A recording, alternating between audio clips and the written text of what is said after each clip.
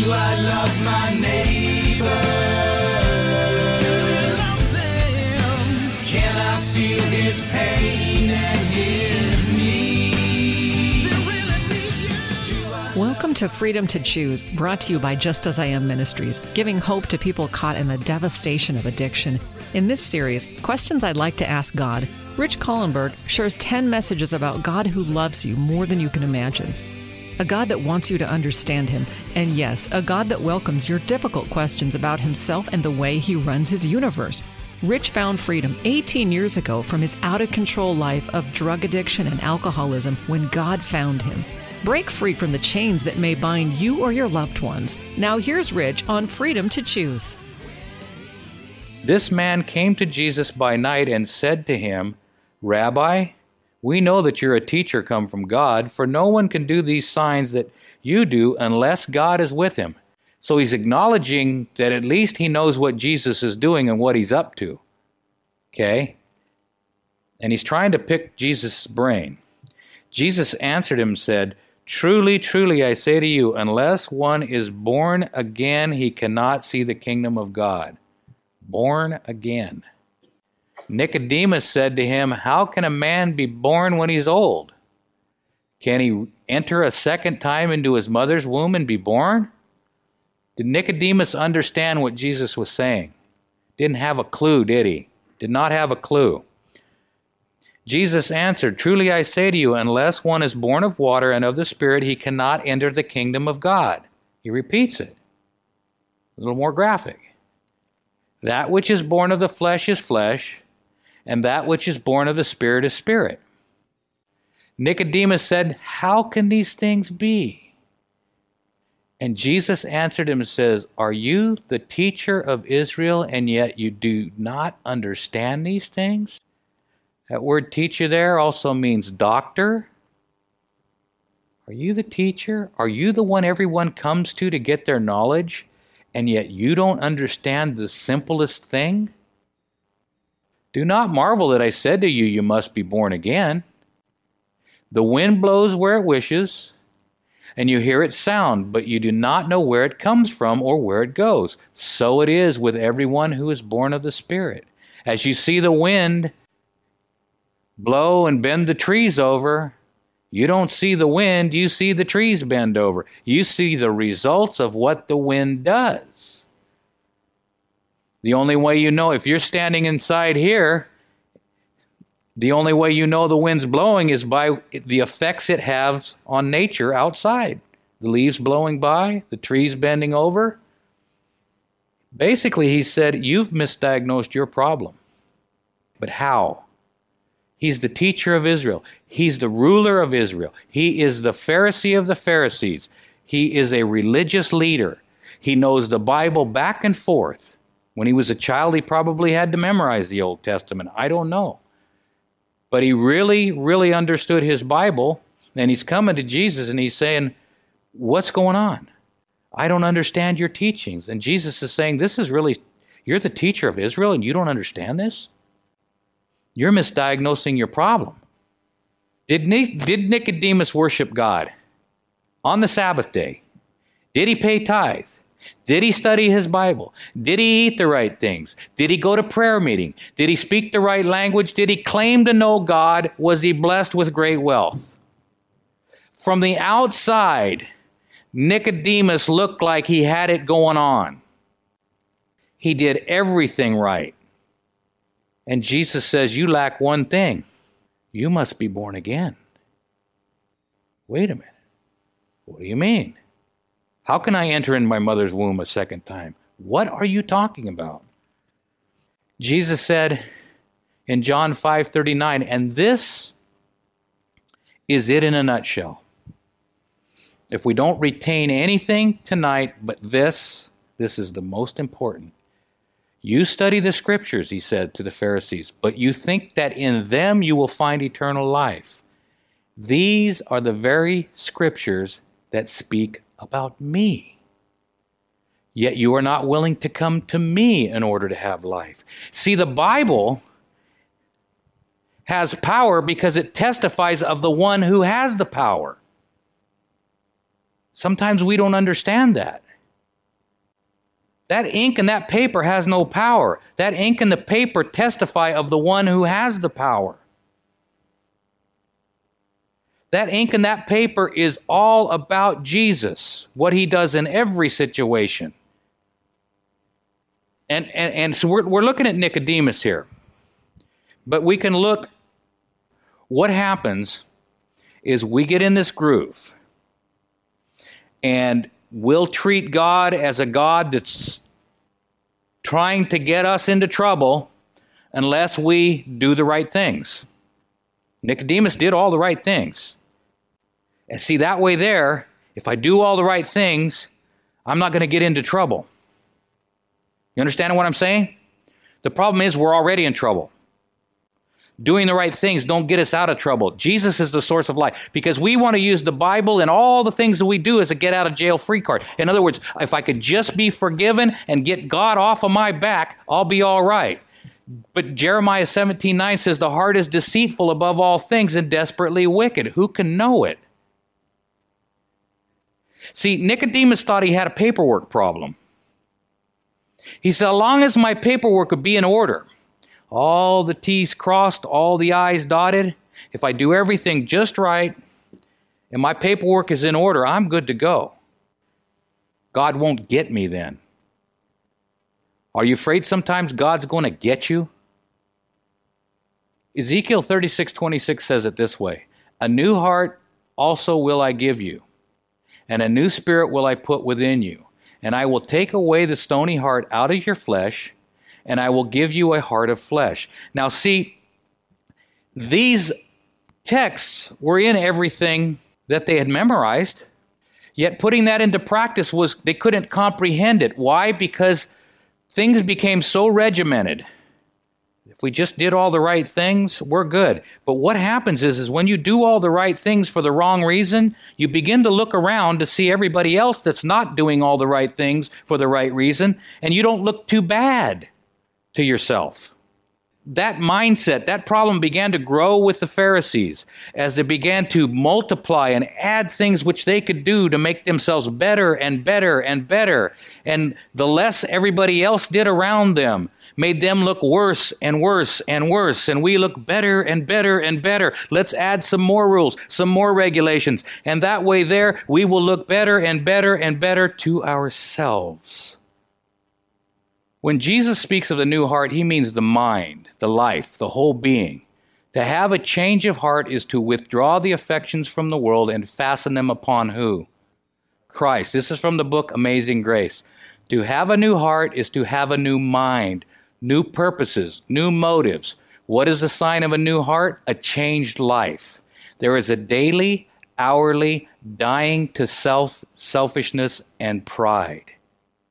See, that other method of righteousness fosters pride, fosters selfishness.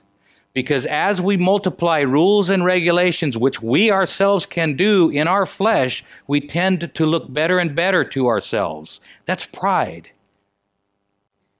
And the Pharisees, that's why what Jesus taught to them was so opposite of what their mindset was, they couldn't comprehend it. Now, let's look and see what precedes Jeremiah 17:9. Notice what it says. It's very clear. Thus says the Lord, cursed is the man who trusts in who? Man, and makes flesh his strength, whose heart turns away from the Lord. But blessed is the man who trusts in the Lord, whose trust is the Lord. See, as we trust in ourselves to try to keep ourselves out of trouble, that's no way to live.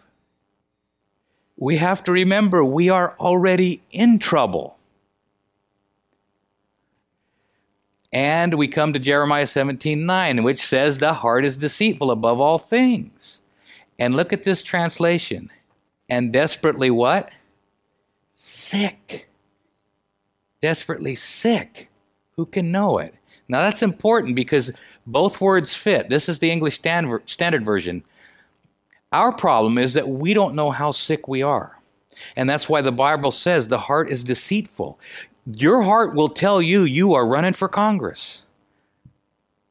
Your heart will tell you that you've got it going on. But our problem is we don't know how sick we are because we continue to diagnose ourselves. That was Nicodemus's problem. He was diagnosing himself, and Jesus says, you need a new heart. You need to come to me. Now, this is really interesting. It wasn't until King David unknowingly diagnosed himself. That's when he realized how sick he was. See, he thought he was diagnosing someone else. Remember when Nathan the prophet came to him and said, look it, when you took Nathan the prophet told him a story about the lamb and how the outer towner came and the rich man took the poor man's lamb and slain it, and David said, oh man, that guy deserves to die. Remember? Let's pick it up here where Nathan had just told David the story. Now, you remember the story, of course. King David was looking down from his roof, and he saw Bathsheba. The problem was Bathsheba was married. But David wanted her anyway, so he said, go fetch her. And he took the woman, and he committed adultery with her. And after that, she sent a messenger to King David saying, I'm pregnant. Now David's got a problem because he knows her husband. In fact, her husband works for him. Her husband's in his army. And so David invites her husband home and tries to trick him into going and sleeping with his wife. But the husband's too noble. He says, I won't leave our troops out there while I'm home sleeping with my wife, so he won't do it. So David gets him drunk and tries to get him to do it again. He won't do it. So then David writes a note to his general and says, send Uriah the Hittite into the fiercest battle, and when he's there and the battle is the hottest, withdraw the troops so that he will be killed.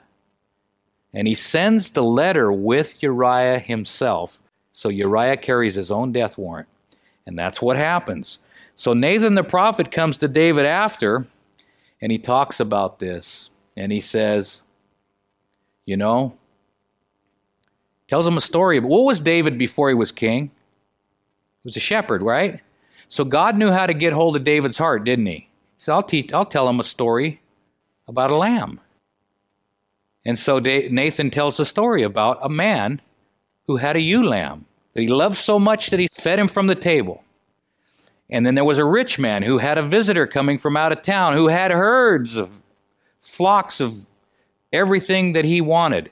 And still he took the poor man's lamb and slayed it for the feast for his out-of-town guest. And as Nathan told that story to David, David blew a gasket. And it says here in 2 Samuel 12:5, then David's anger was greatly kindled against the man. And he said to Nathan, as the Lord lives, the man who has done this deserves to what? Die. Who was David diagnosing? Himself. Did he know it? No. He was diagnosing, he thought, some other character who had done a horrible thing. And he shall restore the lamb fourfold because he did this thing and because he had no pity. Nathan said to David, you are the man. It was only then that he realized that he deserved to die. Why? Now here's the key. This is what the Pharisees couldn't get through their head, and this is what we, a lot of times, can't get through our head. Not because of what he did was against the law. It was against the law, but what he did was sick. How would Paul have diagnosed himself prior to his conversion? We don't have to guess. Now notice I said prior to his conversion. See, Nicodemus was in the process of being converted, and he's asking him, what do I got to do? You got to be born again. Do you think David was born again at that very moment when that hit him between the eyes? How would Paul have diagnosed himself prior to his conversion? Look at in Philippians 3:4. Though I myself have reason for confidence in the what? in the flesh. What did Jeremiah say? Cursed is the man who have confidence in the flesh. Though I myself have reason for confidence in the flesh also, if anyone else thinks he has reason for confidence in the flesh, I have more. Let me tell you how. I was circumcised on the 8th day of the people of Israel, of the tribe of Benjamin, that's the tribe, a Hebrew of the Hebrews, as to the law, a Pharisee, as to zeal, a persecutor of the church, as to righteousness under the law, blameless. He considered himself blameless. Why? He went down that checklist and he could do everything on the checklist. And that kept him, quote unquote, out of trouble. Are you happy with your children if they do what you ask them just because they're afraid you're going to swat them? Or would you be more happy with your children if they did what you asked them because they love you?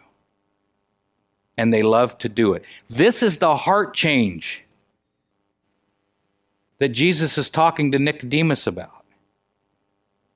You're just trying to keep your paperwork in order. I want to change your heart. If I change your heart, all the paperwork will automatically be in order.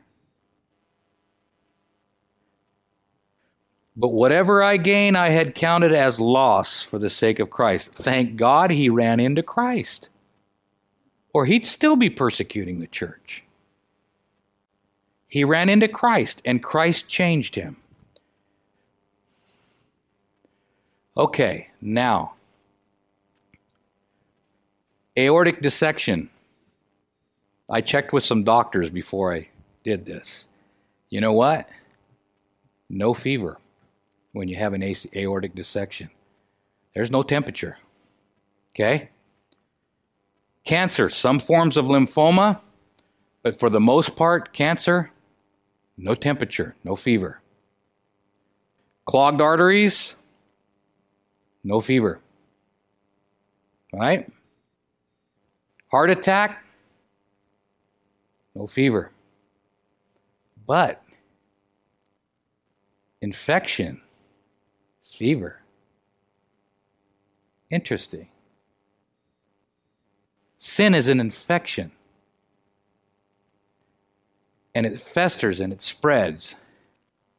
Now, if we look in the book of Revelation, Revelation chapter 3 and verse 15, it says, and this is Jesus speaking. He says, I know your works. He's speaking to the last church on planet Earth. And he's talking to them, and he's telling them some very interesting things. And he says, I know your works. You are neither hot nor cold. Would it you were either hot or cold? So, because you are 98.6, no temperature, and neither hot nor cold, I will spit you out of my mouth. See, if we don't have a temperature, we don't know how sick we are. He says, you're lukewarm.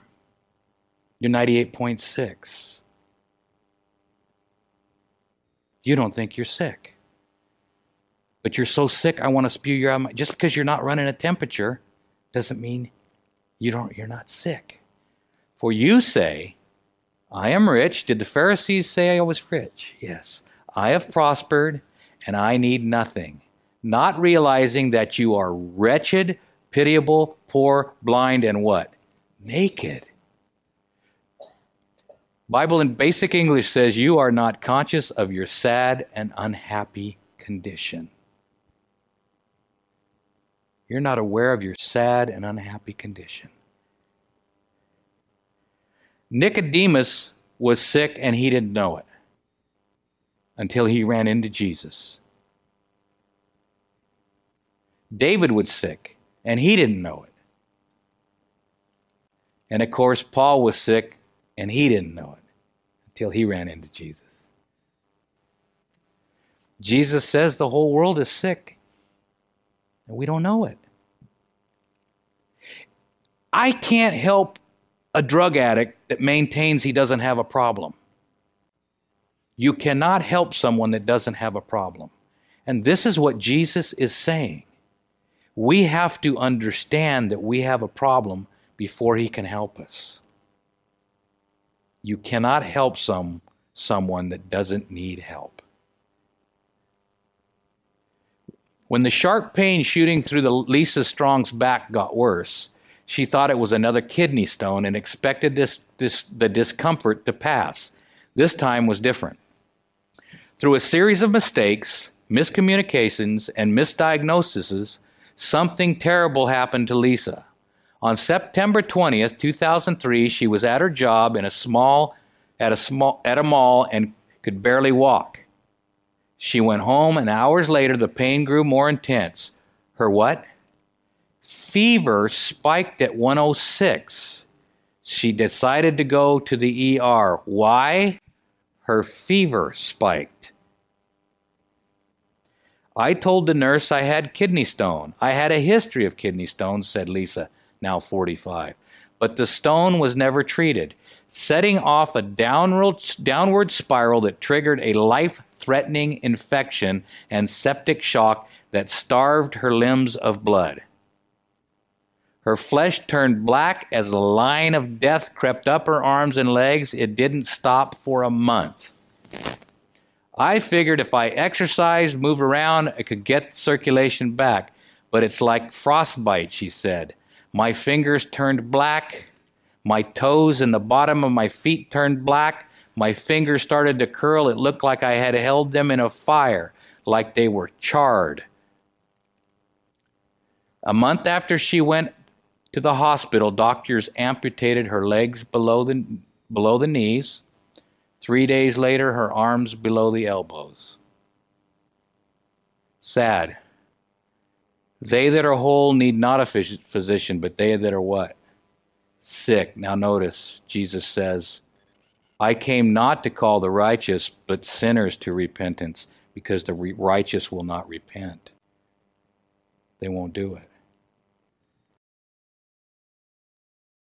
So our question tonight is, what is God's toughest job? His toughest job, from my perspective, is me.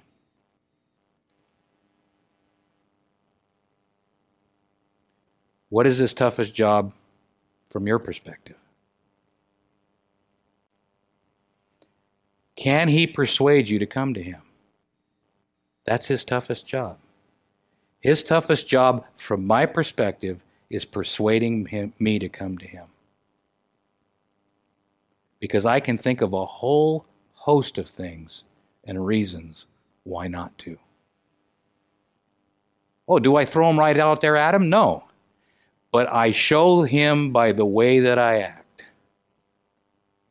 It's revealed in my actions where my priorities are. And he waits. And he persuades, and he waits, and he shows, and he helps, and he fixes. And he doctors me up and sends me back out there, and I get bruised again, and I don't come back to him till I'm really, really beat up. And then I tell him to fix it again for me. And he fixes it. Every time he fixes it. But then when things start going good and I don't need fixing, I don't go to him. Remember? He says, I call sinners to repentance. I can't help the righteous. But when things start going good, I start running on my own power, like Jeremiah 17:5 says. When a man runs on his own flesh, on his own will, he can't make it. So even when you're feeling best on your best day, I got news for you. That's Christ working in your behalf. He is the source of life. Search the scriptures, because in them you think you will find life, but they won't come to me. They are they which testify of me. That's what Jesus says. That's where the power is. And so, my prayer for everyone here tonight is that there will be nothing between you and the Savior. And think about that tonight. From your perspective, what is God's toughest job? From your perspective. I know from mine, it's me. Nothing between. You know, it's a real simple recipe. Do I love my neighbor?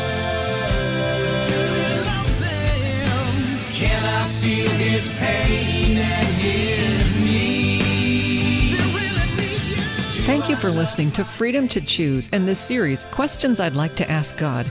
If you or someone you know is living in addiction captivity and having trouble finding God, Rich and Susan Collenberg are living testimonials that God does work miracles. They've created a 7-step, biblically based handbook and a recovery workbook to move those you love toward freedom. If you'd like to order the Addiction Recovery Workbook for yourself or someone you know, just give them a call and they'll send it to you. 916-645-1297 or go to JustAsIamMinistries.com. As a nonprofit, they're supported by people like you. 916-645-1297 or JustAsIamMinistries.com. Thank you for listening, and remember, you can do all things through Christ who strengthens you.